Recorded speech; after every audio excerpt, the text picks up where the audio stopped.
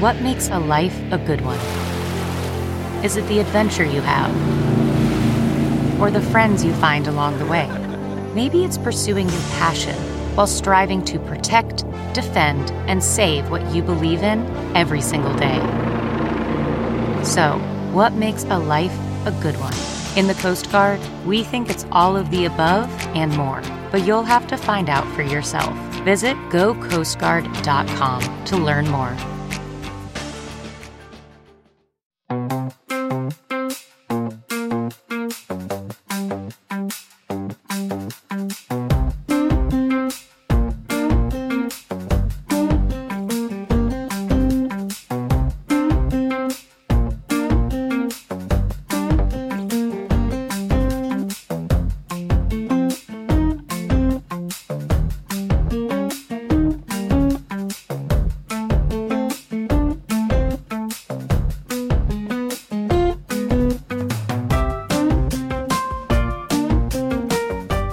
This is Josh Marshall, and this is the Josh Marshall Podcast. Today when we sat down and were thinking about how we're going to structure this show, we had a few different topics we were thinking about. One is we were going to do a quick recap of the January 6th investigation and how they are now seem to be moving into, dribbling out little nuggets of information from all these subpoenas they've been throwing around. And we were also going to talk about something that a lot of us have been discussing. I kind of mentioned it in a post yesterday, and that is just basically the climate of demoralization among Democrats right now. That probably doesn't come to you as a big news flash. You're probably experiencing some level of it already.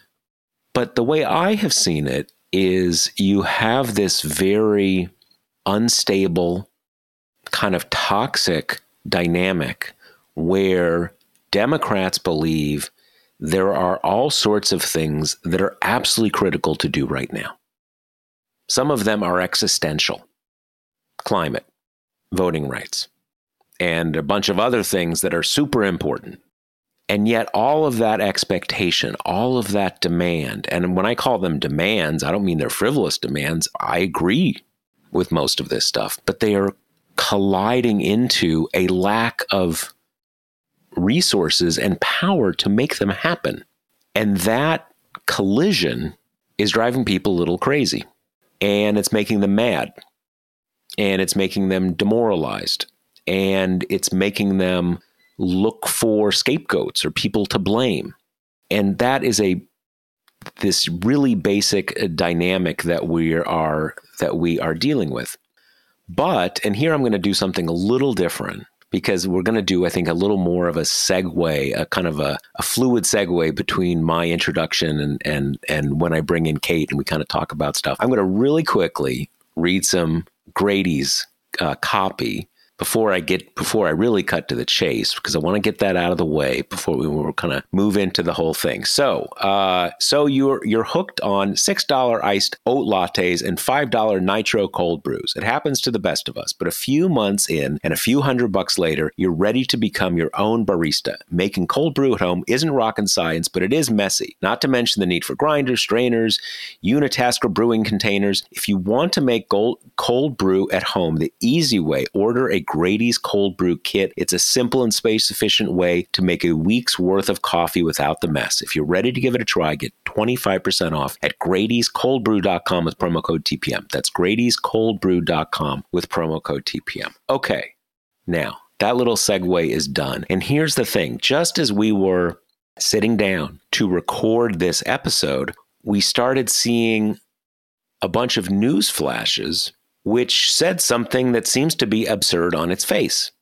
And that was that the Build Back Better bill, the reconciliation bill, all the different things we've talked about, called it over the last year, that is supposedly being quote unquote shelved, according to NBC News, in exchange for let me read you the exact thing. Here's the exact tweet from NBC News. Senate expected to shelve Build Back Better bill, moving forward aggressively now on voting rights. Now, when I saw people react to this, a lot of people were saying, all right, great, fantastic. We're finally getting to the real thing. We're going to take care of democracy and voting rights. Now, on its face, I think I'd agree with that in many ways. And who knows what shelving means, right? Are they just giving up on it? They're going to come back to it next month. But here's the thing. Everything we know tells us that they don't have the votes for any voting rights thing. On the voting rights, we're generally talking about the For the People Act. Big voting rights bill that deals with gerrymandering and securing voting rights and also, kind of the whole package. But as recently as yesterday, Joe Manchin said, I am absolutely not going to do any filibuster carve out for democracy or voting rights. And without that, it's a 60 vote thing and it's never going to happen. So what this sounded like to me, and still kind of sounds like, is that Joe Manchin finally said no on Build Back Better, and Democrats are trying to make everybody feel better by kind of tossing out a bunch of we're moving forward on democracy pixie dust, even though moving forward, it's like Trump's, moving forward on voting rights very strongly, strongly, aggressively, whatever. You don't have the votes. So on its face, kind of sounds like, all right, I guess we lost on Build Back Better, and that's not going to happen. And we're going to do some happy talk on voting rights, and that's not going to happen either. But as we've been going, there's a quote out there from Bernie Sanders saying, yeah, it's democracy is the more important thing right now. Let's get that done. That's more important than Build Back Better right now. Like, really? Like, okay, he's okay with dropping Build Back Better? So that's where we are right now. And we just decided to kind of launch into this, even though we are discussing things that you will probably know much more about by the time you listen to them. But it'll be kind of like a real time. We're kind of trying to make sense of this. And in the process of making sense of this, we're also going to talk about the much bigger picture stuff. Because obviously, shelved or not shelved, there is a lot to talk about with Build Back Better and voting rights and Joe Manchin and everything under the sun. So co-host Kate Riga, what the fuck? What are we doing here? What's going on?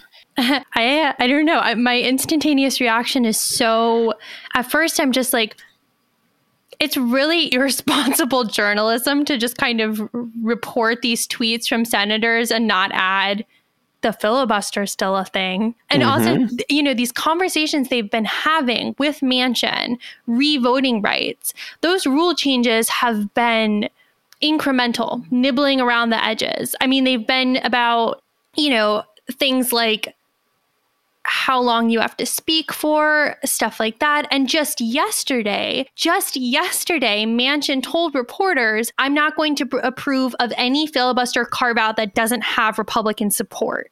Republicans do not support voting rights legislation, period. With the exception of like Lisa Murkowski for one of the bills. So I'm just so taken aback at this credulous reporting of like, now we're going to do voting rights. What? What are you talking about? Did the filibuster evaporate while we were focusing on BBB? Yeah. So this is the thing that the reporters, the reporters know these dynamics, and the thing that, it's a total mystery, and the reporters know these dynamics. And as you say, we've been up and down this hill 20 times with Joe Manchin this year about filibuster, no filibuster, mini carve out, big carve out, blah, blah, blah, blah, blah. And it's just every single time it's just it's Lucy in the football, right? And when you hear these things, you're sort of like thinking about the responses of these Democratic senators. Like, are you just making, is it all about hope? You're kind of so credulous, you're so desperate that you're kind of thinking this is real when it's not real. Now, I mean, I guess that I cannot rule out the possibility that there is actually an agreement and all of my commentary will be wrong, which I will be ecstatic about. it'll all be wrong. And in fact, in some kind of global deal, they have gotten Manchin on board with some sort of filibuster carve out, and they're going to pass. I would assume it's his version of the build of the For the People Act, which remind me on this, Kate. My general sense was that voting rights types, even though it pulled out some of the stuff in the original For the People Act, most of those people said, hey, it's still pretty damn good, right? I mean, that's about what we thought, about what we heard. Yeah, and the original For the People Act actually had some provisions that, like, election administrators didn't love, not for conspiratorial reasons, but more logistical reasons. Like, you know, it'll be very hard to implement XYZ by, you know, the next election type thing. So the new one just kind of hewed it down to the main tenets, you know.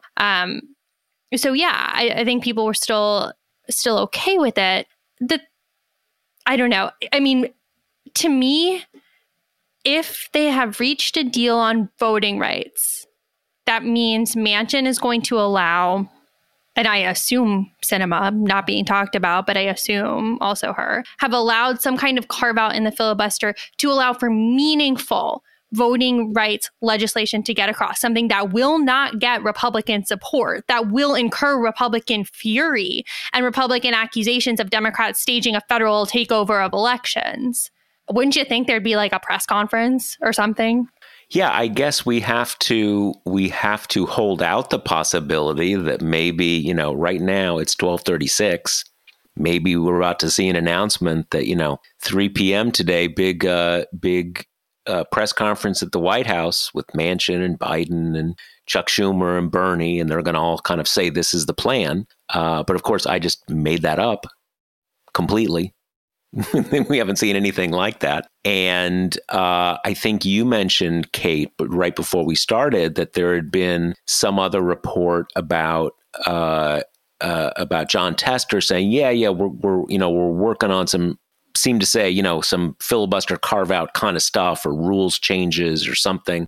So let me ask you this. You mentioned earlier, Kate, that to the extent that there have been these discussions in recent days, they have, you know, focused on these things about, all right, this long to talk, this many, that, you know, and just to remind everybody, it's never been at all in the cards, even in the sort of the fantasy Senate, you know, fantasy football, fantasy Senate rules.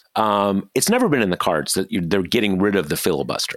What has been in the cards and what the filibuster reform people have been pushing are various rules changes that, you know, you can talk, but only for you know, you can block it for a month, but not longer. Or instead of needing 60 votes to break the filibuster, you need 40 votes always on the floor to hold up the filibuster. All of these things that give you a lot of ways to block a vote, but not things that you can just do indefinitely, and things that are pretty hard to do. So what have we been hearing on that front? What do we have a sense of what is even being discussed? I mean, the thing is, some of this stuff, you know, they've been quote unquote discussing for like months. And Manchin has been in those meetings too. And he's, you know, expressed before that he doesn't, you know, he likes the idea of a talking filibuster. You know, he likes the idea of making it more painful to the minority. He said those kind of things publicly before. And those are things that other senators often kind of cling to as proof of, look, he is movable, you know, he's malleable on this. But then he comes out like he did yesterday and said, well, I'm not going to do any of this if it doesn't have Republican support. And then you're like, well, that's great that he theoretically is okay with it, but doesn't really mean much in practice if he's not willing to carry it through. To be honest, you know, again, maybe we'll be totally proven wrong, but I think, and it seems to me, he is a no on Build Back Better, and they're trying to throw some other dust up in the air to kind of salvage the moment. And there's obviously a lot of hunger amid the Democratic base for, you know, for really doing anything about democracy reform at all. And I'm seeing speculation, and this is what they've been doing. That there's been meetings between Tester, Kaine, King, and Manchin about potential rule changes. Which again, these conversations have been happening for months and months and months. They just used to be about legislation that is now changed and kind of modernized to get Manchin on board. But these two things can't be true. Manchin can't be, or at least the Democratic Party can't be like, and now we're going to do voting rights. And then Manchin is like, yeah, sure, as soon as I get 10 Republicans on board. I mean, that's the song and dance we've been doing for freaking months. So, the only thing I can think of is that he decided he's a no on Build Back Better. He's going to torpedo it. And they were like, if you're going to kill the biggest remaining kind of legislative push of the Biden agenda, you need to agree to a filibuster carve out so we can do voting rights. Right. But again, if that's true, then it seems that this deal was made in the last 12 hours or so, because Manchin is on the record in public saying yesterday he's not going to do a rule change without Republicans. Right. Well, like I said, I mean, the one thing about Joe Manchin is that he makes it up as he goes along, depending on which side of the bed he rolled out of. And we have seen over the last 12 months, really, that, coming out of the gate in January of 2021, he was like not reforming the courts, not getting rid of the filibuster, blah, blah, blah, blah, blah, kind of threw cold water on everybody. And then maybe 6 weeks later, he was on the Sunday shows basically talking up the talking filibuster, that it's gotten too easy.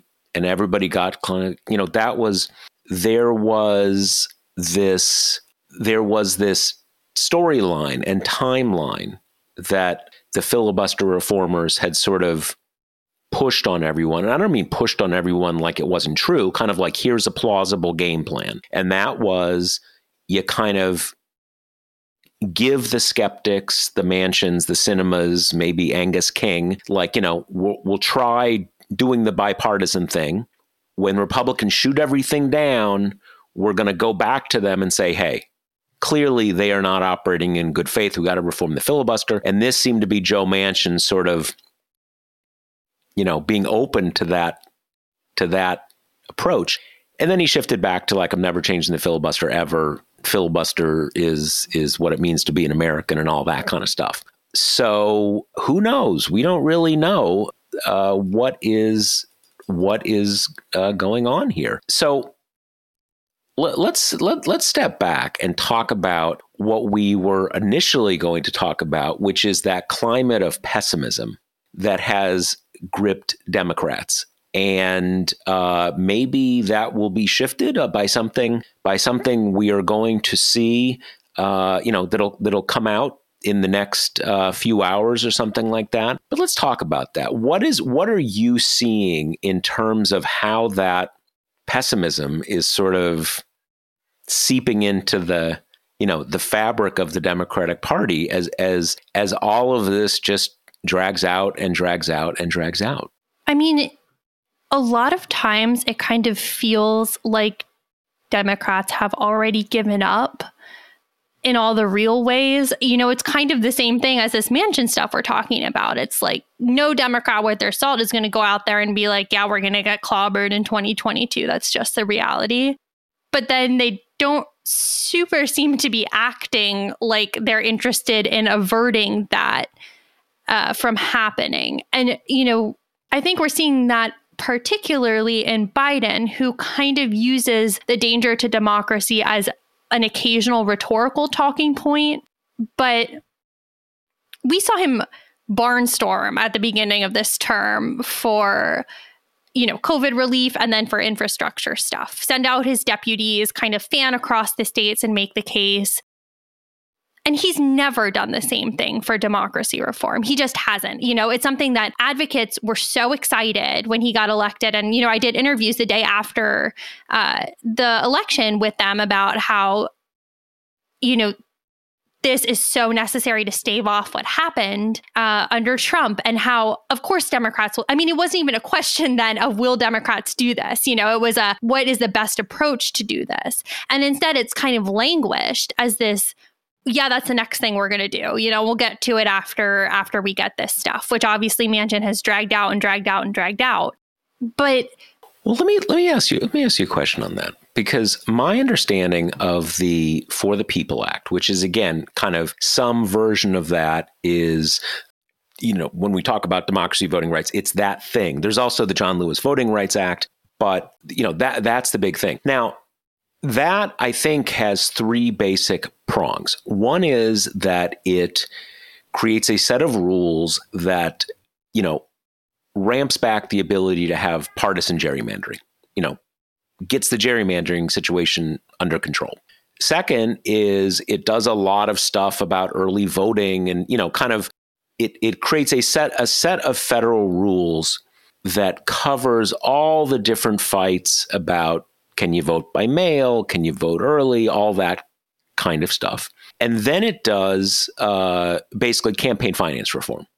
And those are the three buckets. Those are the three things. Now, to my mind, the most important part of that is the gerrymandering stuff. But one thing I wonder about is that what I at least think people are most focused on right now are these state laws that basically say if the state legislature decides it doesn't like how the election went, they can just overrule it. Or you have, local boards of canvassing that are now stacked with big lie supporters. And all this kind of stuff, all of these personnel and rule changes that basically make it the case that you can, legally throw out the results of the election, right? That the law says if you want to, have the election, but if you want to, you can get rid of the election and just decide to give the votes to whoever you want. Now, as far as I know, that isn't covered by any of the voting rights stuff or any of the For the People Act. And I'm not even totally sure it can be. Now there's the Constitution. I'm not even sure. I haven't even kind of thought that through, because some of it goes to sort of extra constitutional stuff. So I think a lot of the biggest dangers that really do face our democratic system right now are not covered in the bill that we are talking about, even though it covers a lot of critically important stuff. And I some of the things that have happened are so novel that I'm not even sure we know yet whether they could be addressed by federal legislation. But what were you going to say, Kate? Yeah, right. So to me, it's like we've focused a lot about the suppressive voting laws. Obviously, nothing has been done about them thanks to Manchin and Sinema, but that's been the focus. When in reality, looking back at 2020 as a rehearsal for what these people are planning to do in 2024, it wasn't even really about the votes, it was about the machinery to certify the election, which is where they went.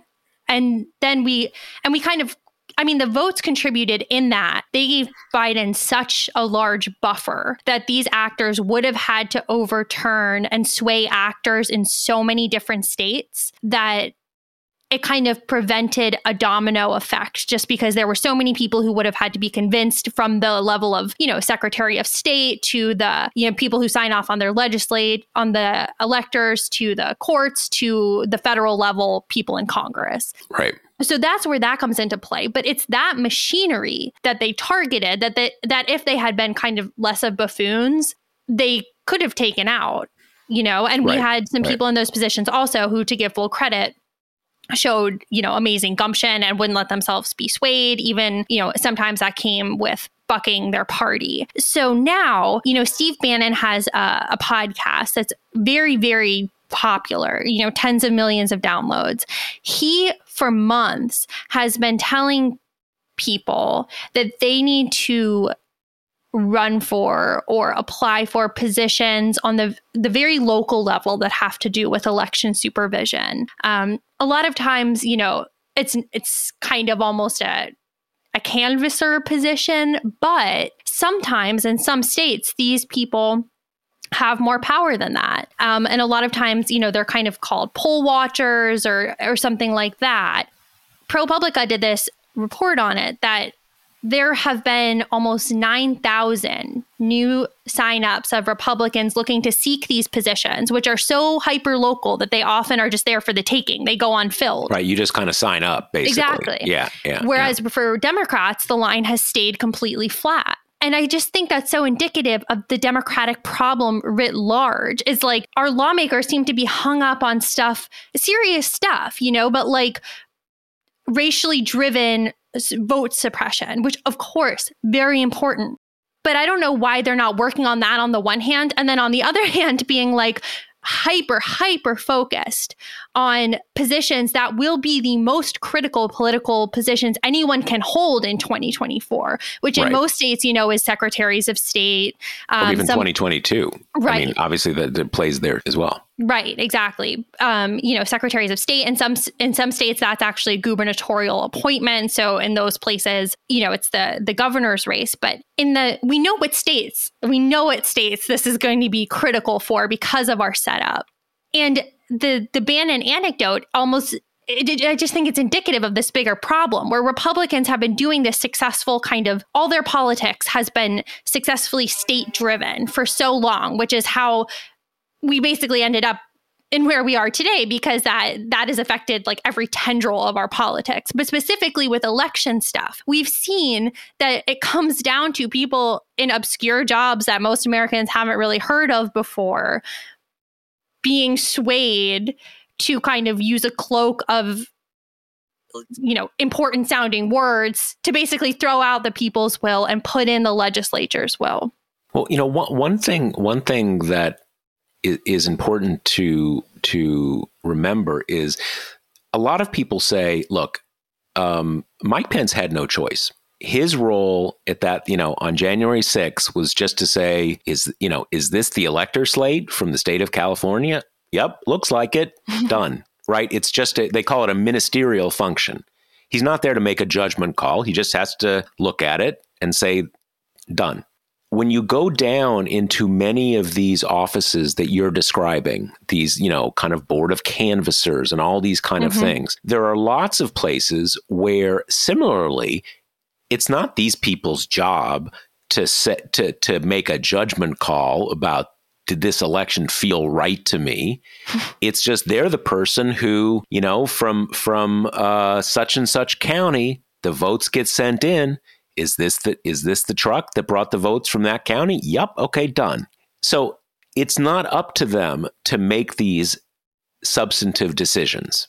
However, if we go back and remember in Michigan, in the first weeks after the election, a couple of those boards that are just that kind of thing, they're not supposed to make these kind of calls. They looked and said, nope, not going to do it. And I think in a couple of those cases, they were still boards that had, there's 2 Democrats or 3 Democrats and 3 Republicans. And it's usually a unanimous vote. So Republicans couldn't win the vote, but they could withhold their votes. And so it's a stalemate and the votes don't get counted. So the point is that you can say, well, he's not allowed to do that in Mike Pence's case. But what if he had done it? What if he said, you know what? I don't accept these electors. Well, a lot of law professor types could say, oh, it's a ministerial function. You're not allowed to do that. But Republicans would have supported him. And there's a Republican Supreme Court. So in a lot of these cases, you can do whatever you want. It's up to someone else in some greater position of authority to say you can't. And in a lot of these offices that we're talking about, it's a similar kind of thing. They don't really have any power or license to just decide they don't like the results of the elections. But who's going to say they can't? And in a lot of these states, and this is the sort of the chain reaction that we're talking about, county board down in some county in Michigan says, nope, don't like these. And who's going to overrule them? Well, I don't know in Michigan, whether it's the Secretary of State or the Attorney General or maybe the governor. But the point is, if you have those offices too, then no one's going to overrule them. And, that to me, and just to summarize the point we were making before, the voting rights stuff in terms of how easy it is to vote, when you can vote, what ID you need to vote, that stuff is critically important, except if there's someone else up the food chain who can just decide, you know what, I looked at the totals, I don't like it. That obviously becomes even more important because who knows if you can vote on Sundays or if you can vote in the evenings or if you can vote by mail. If all the votes can be tossed out, it kind of doesn't matter. And that's what we're talking about here. Exactly. And I think a lot of Democrats, particularly on the federal level, are kind of acting like January 6th and all that preceded it was a one-time scary thing, a near miss. But you just simply don't have to look hard to see that that's not the case, that what it was practice, a rehearsal, that these same people are going to learn from what they learned then, take those lessons and figure out how to do it better in the near future. And there's just this like burying their heads in the sand thing and this kind of singular focus on we can't have people stand in long lines to vote, which of course that is also bad. But it feels to me that no Democrats really grasp how acute the threat is right now. And in some ways that's reflected in polling about this. Overwhelmingly, Republicans are the ones who are saying our democracy is under attack. And that's because they freaking believe the big lie. Democrats, on the other hand, don't see that. So there's no loop right now because the threat is disparate. So Democratic constituents are not demanding action.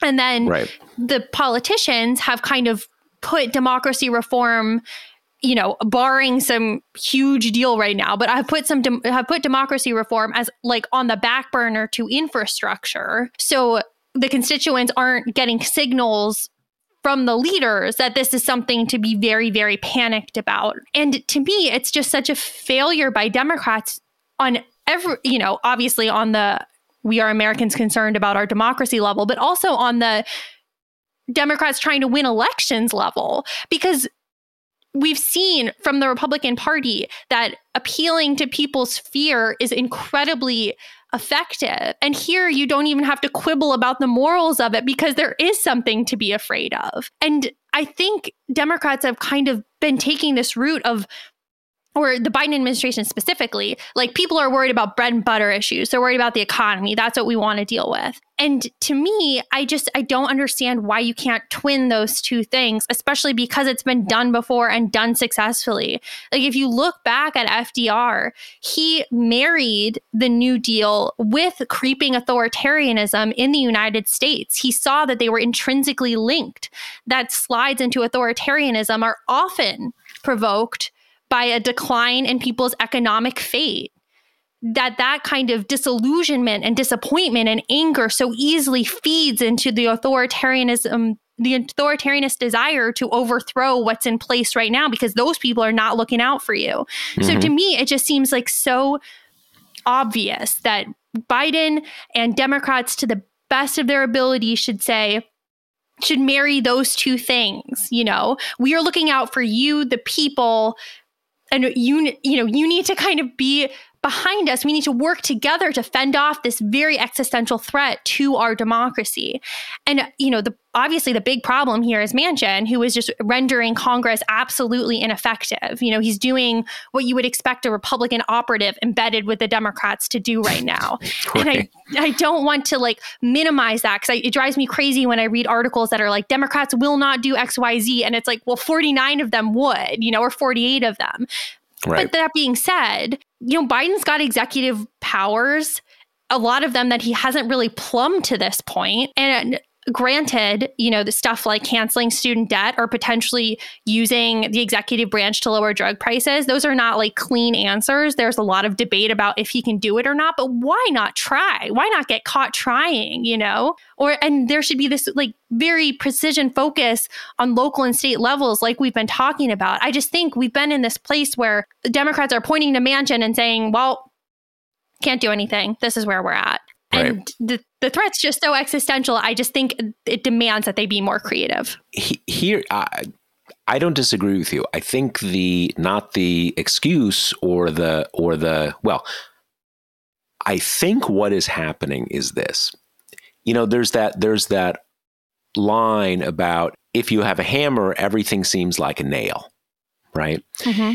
And I think the reverse is also true.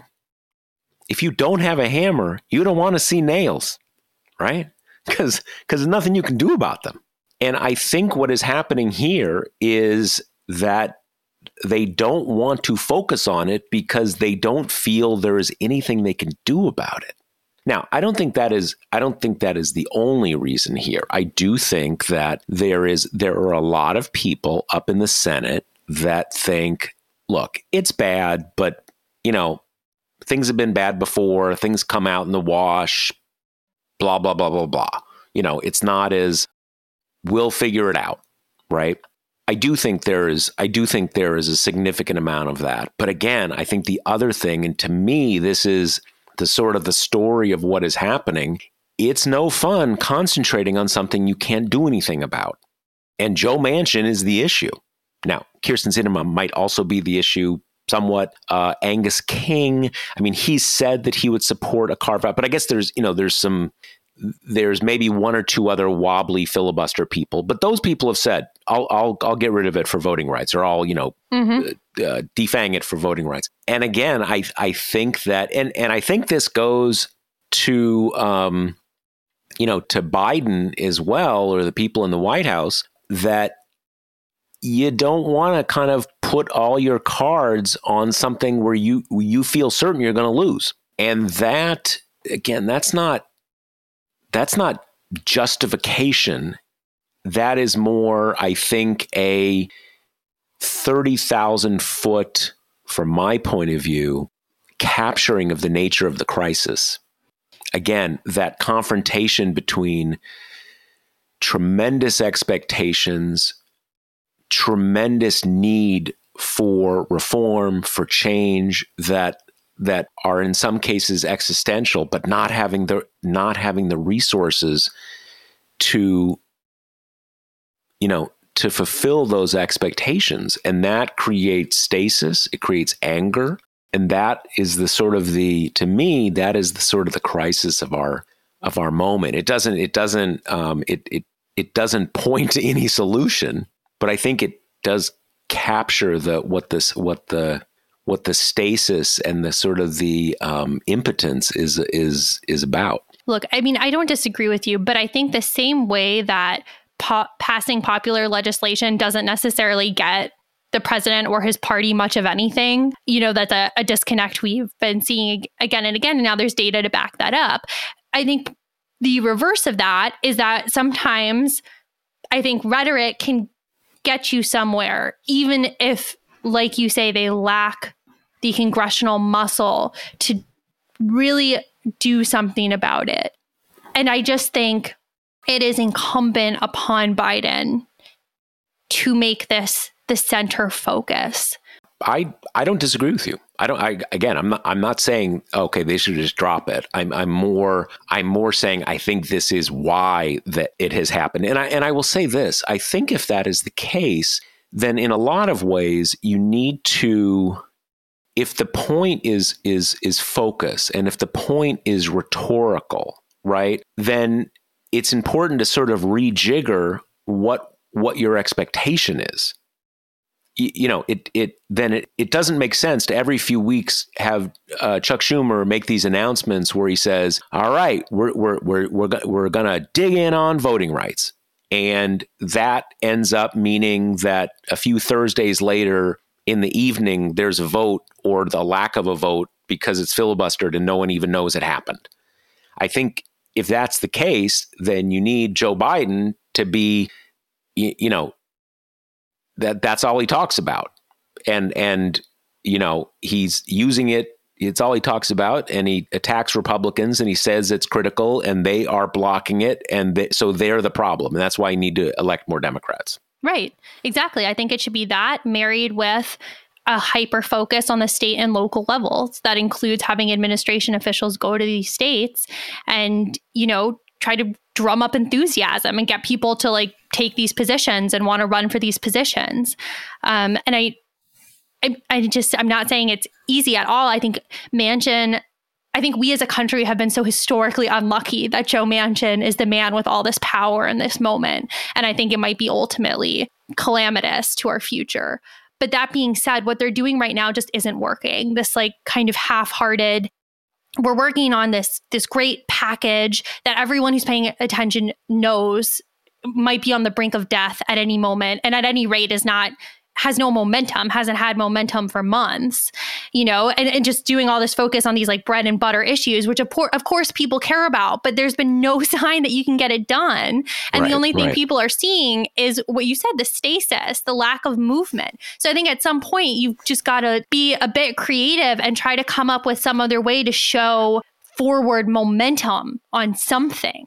And this is the most dire thing we're facing. Right. I mean, look, I agree with that. And I so hope that, again, there's a press conference at 3 p.m. that says they've got this deal, because, this is, as much as I think the Build Back Better stuff is critical. And to me, the climate stuff is absolutely what is overwhelming. I mean, to me, it's the climate stuff and a bunch of other great, cool stuff, but it's really the climate stuff that is critical.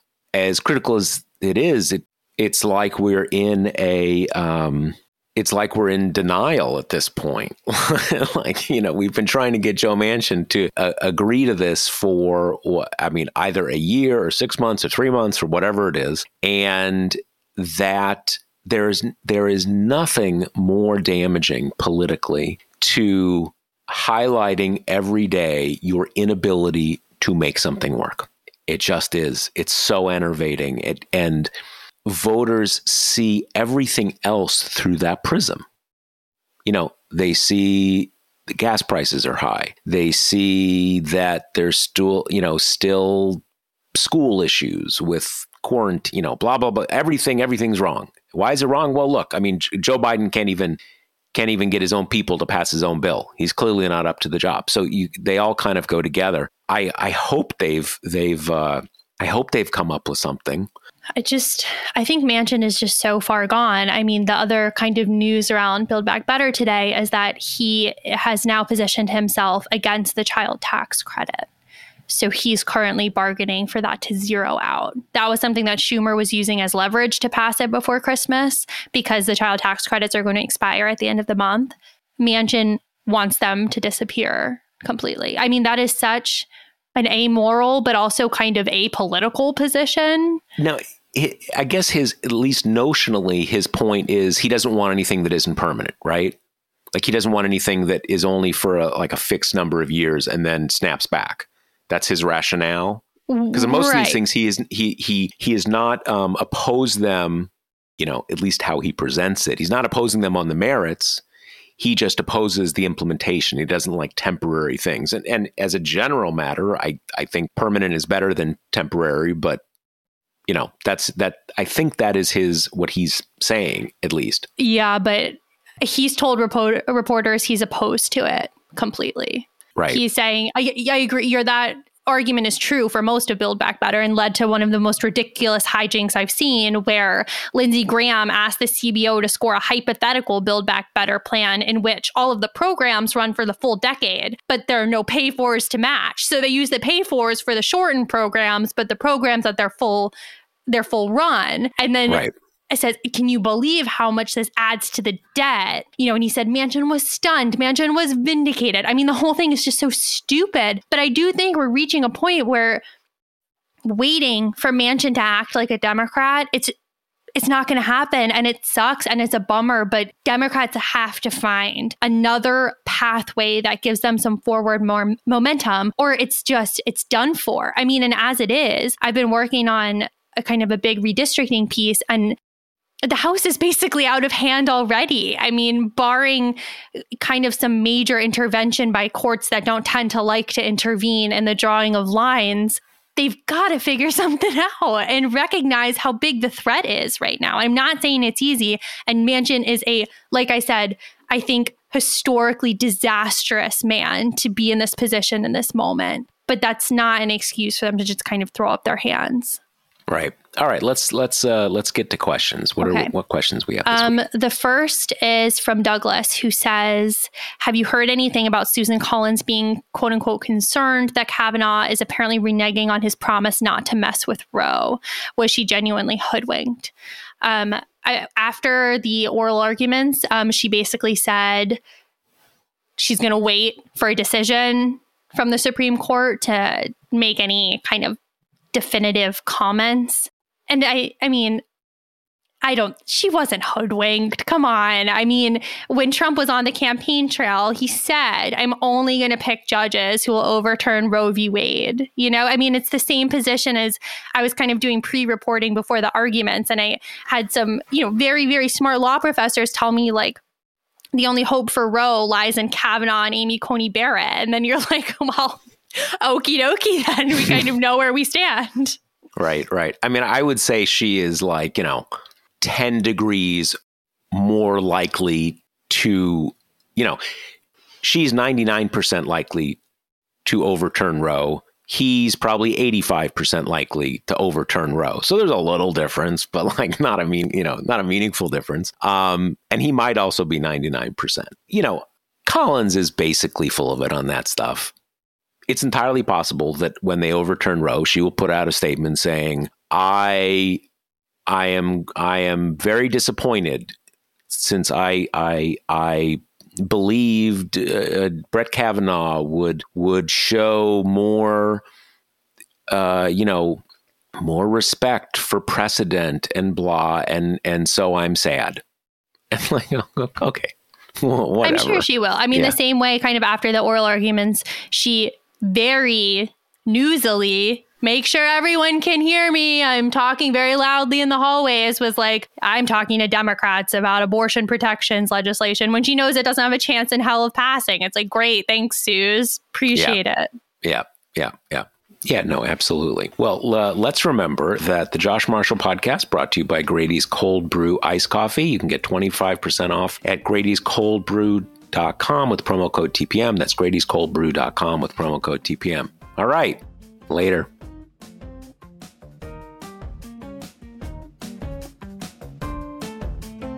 The Josh Marshall podcast is hosted by me, TPM reporter Kate Riga, and TPM founder, editor-in-chief Josh Marshall. The show is produced by Jackie Wilhelm. Thanks to Why Not Jansfeld for our podcast theme song, and thanks to all our TPM members who make this possible. Rate and review us on Apple Podcasts, and subscribe wherever you listen.